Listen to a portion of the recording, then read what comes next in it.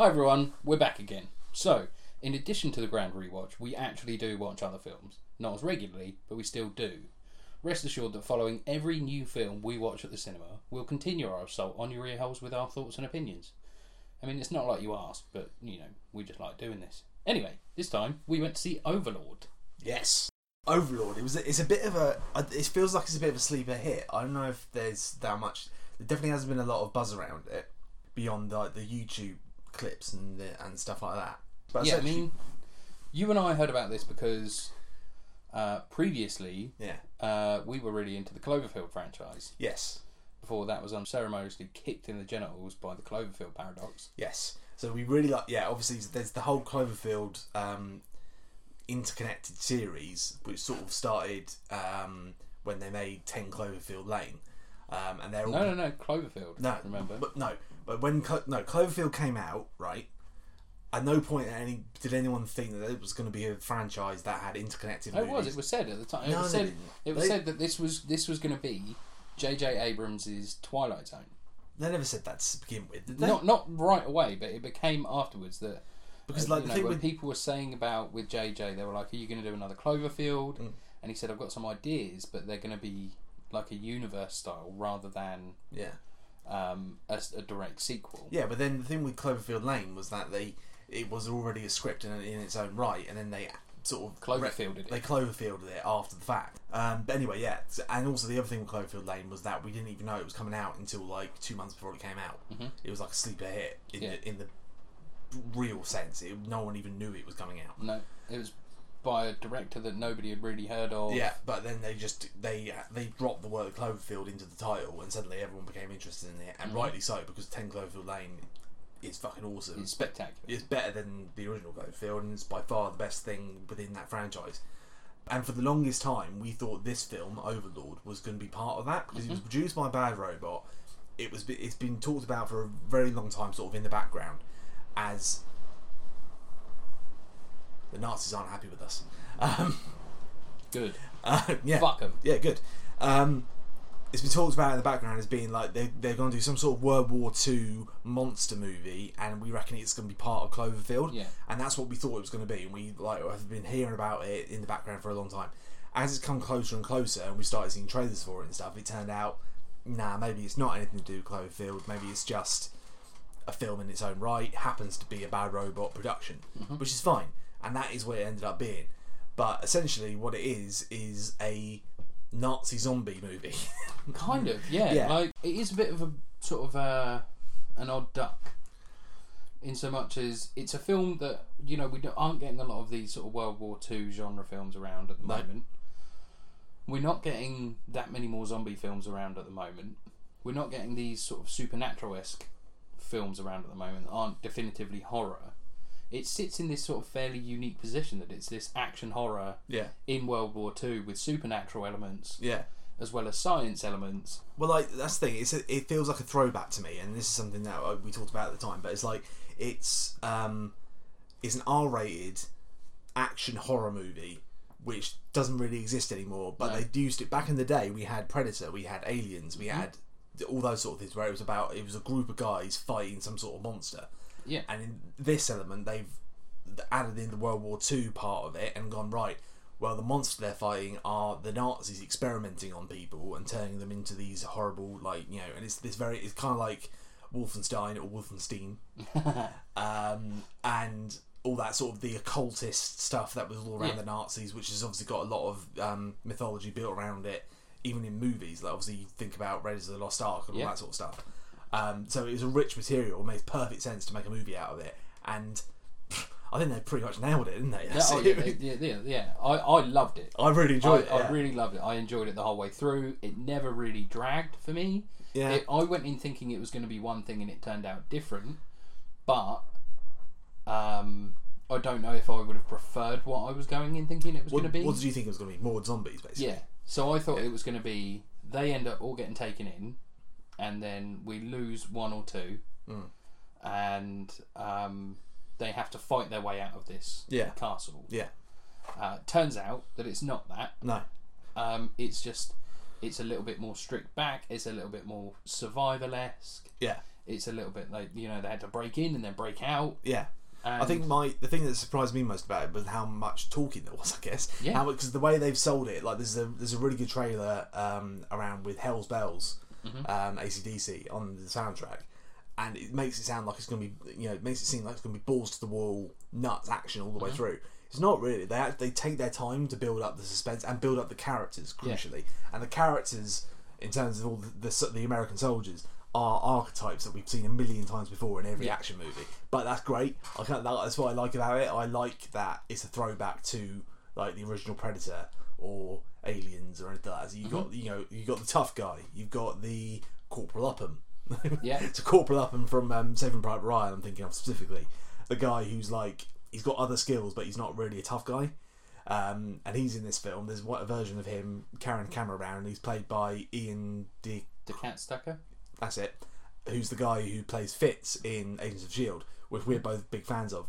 And he was great. And yeah, it's a good mix of ensemble cast, and they all get their moment to shine. And yeah, and the action and the sort of horror elements are really horrific, properly horrific. Really, really visceral as well. Like what you were saying about it feeling like a throwback, it still feels like a modern film to me. Yeah, because like you say, it's that experimentation, and like the visceral horror feels very modern. Like this stuff, like, cause they basically, whenever you get injected with this stuff that the Nazis are working on, it really like turns your insides out almost, and you go completely fucking nuts. Yeah. And like, but there's one particular scene where someone gets injected with this stuff, and like bones start popping out of them, and it's very, very visceral and very. Yeah. But again, I would say, it's not a film for the faint-hearted. No, absolutely not. But one thing, it's not a film for the faint-hearted, but it's really fun. Yeah.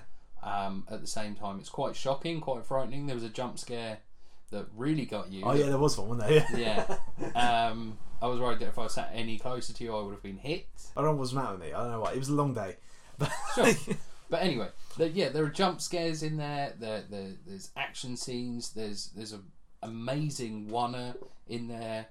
There's the parachute scene at the start. Yeah, they set themselves up really well at the beginning. Like they even like all the stylistic choices, like the way the title comes up. Yeah, in old school like newsreel. Yeah, type font, Overlord, like it's just coming from the front lines sort of thing. And yeah, it looks awesome. Like clearly they didn't have much in the way of budget, but what they did have, they really like put every single like cent of that budget was put up on the screen. You could tell. And like I say, yeah, the cast was great. The other sort of there's a couple of recognisable faces in there. The other guy, who I'm trying to look out now, he's got a really he's most recognisable, I think, for most people. Pilau Asper. I don't know. You're trying to say that. Pilau Asbake. Pilau Asbake. Yeah. Who is the guy who plays Euron Greyjoy in Game of Thrones? Yeah. So Euron Greyjoy being the pirate king type bloke who's a bad guy. Yeah, so there's the chap that plays Grey Worm. Yeah, he's in Game of Thrones. He's in it. I've forgotten his name now. The chap that plays the second Shocker in Spider-Man. Oh yeah, no, he is in it. Bucking Woodbine. Oh yeah, he is. He's the CEO, isn't he? Yeah, that's right. Yeah, and he's in it. Yeah, so the cast is Jovan Adepo, and I apologise if I've said that wrong. Wyatt Russell's great. Wyatt Russell's great. I really, really liked Adepo in it as well. So yeah. and it's really, I think it's really important to see a black lead in a film like this, because quite often you'll see sort of World War II films be whitewashed. Yeah, that's true. And in this, he's the protagonist. He's the moral compass of the film as well. And it's great to see that happening in these sort of genre films that's a really good point. Yeah, that's a really good point actually, now you mention it. If you think about, obviously whenever you think of World War II films, you think of things like Saving Private Ryan and all the rest of it, but there's no black soldiers in that platoon or in that unit or whatever. Yeah. So yeah, no, I don't even thought about it like that, but it's true. It's a bit of a problem with World War II films, is that there were just as many black and African American and other ethnicities of soldiers in there as well. So by having sort of BAME cast, is really, really, really important, especially in something like this, because again, in horror films you don't see that either. So, and I think it's just a really great step forward. Yeah, I think the thing with World War II is that they feel like is that what they're obliged to do is to have Jewish soldiers. Yes. Which they have to do, and they feel like that's them ticking that box, and they don't then do anything else. So like, another one that springs to mind now you say it is Inglourious Basterds. Yes. And they make a point of having Jewish soldiers in Inglourious Basterds, but there's no black soldiers. No. But like, and so yeah, it's a good point actually. I hadn't thought about that. But yeah, and it's all the standard stuff. Is they get dropped into France. They got the French locals who have been terrorised by the Nazis. And they come in and save them, but then the French element of it sort of stand up for themselves as well. There's the French girl who's Mathilde Olivier, who plays Chloe, and she was really good. And yeah, it was a really good ensemble. Everyone did really well, and it had a solid idea to it. That it never jumped the shark at any point. No, everything sort of was consistent. Some great like visceral fight sequences and action sequences, and some really good cinematography. Yeah, and it's just exactly what you wanted, really. Exactly what I was, more or less what I was expecting. Like you say, like you, I was expecting there to be more zombies. I thought it was going to be basically like the Call of Duty zombies, but you just had hordes of Nazi zombies. Waves. But it wasn't that. But it's fine. But I think it worked out better this way because there's this sense of dread throughout that just sticks with you and keeps you on the edge of your seat. I'll tell you what it had. It had heart. It did have heart. It had some heart. It had heart, had grit, had determination.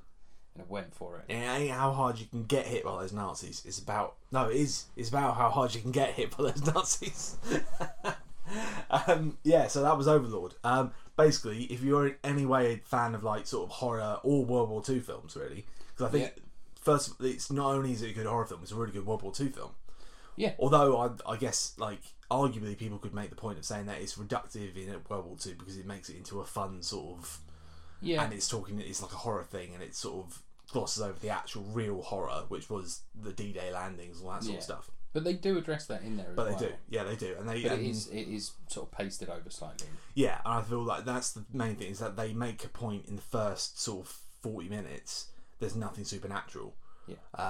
And they really sort of hammer home the point of the actual sacrifice of the guys and the actual, the real lives on the line and all the rest of it, which gives them a little bit of license to get a bit more crazy later on. Mm-hmm. But yeah, no, I really enjoyed it. I did as well. Really, really liked it. And at the ran the risk of us keeping on talking and ended up spoiling something that we shouldn't. Let's probably call it here. Yeah.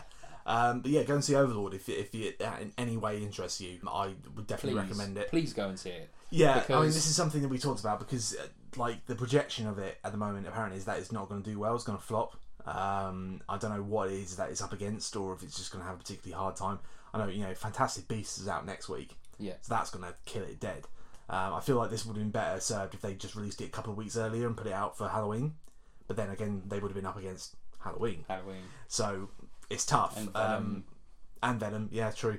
But it's a shame because I feel like films like this, they do have a little bit of originality to them. They do have a bit of a spark to them, and they show sort of new creativity. But they don't make a lot of money. All the ones that make money are the big superhero franchises and the things that are and the prequels and the remakes and the reboots and sequels, the things. Prequels, remakes, and reboots. Yeah, it's a world of sequels, prequels, remakes, and reboots. If only someone was here to guide us through it. If some sort of pair of wretched cunts were there. You can't say that. I'm gonna have to blank that or beep it. You arsehole. But anyway, in that world, when things like this come along, I can't stress enough, it is worth going to see them at the cinema. A lot of people just wait and watch it at home, but go and see it at the cinema because you're supporting filmmakers to make films like this. And we need more of them. We need more, we need more Overlords, we need more Get Outs, we need more Cloverfield Lanes, we need more A Quiet Place. Yeah.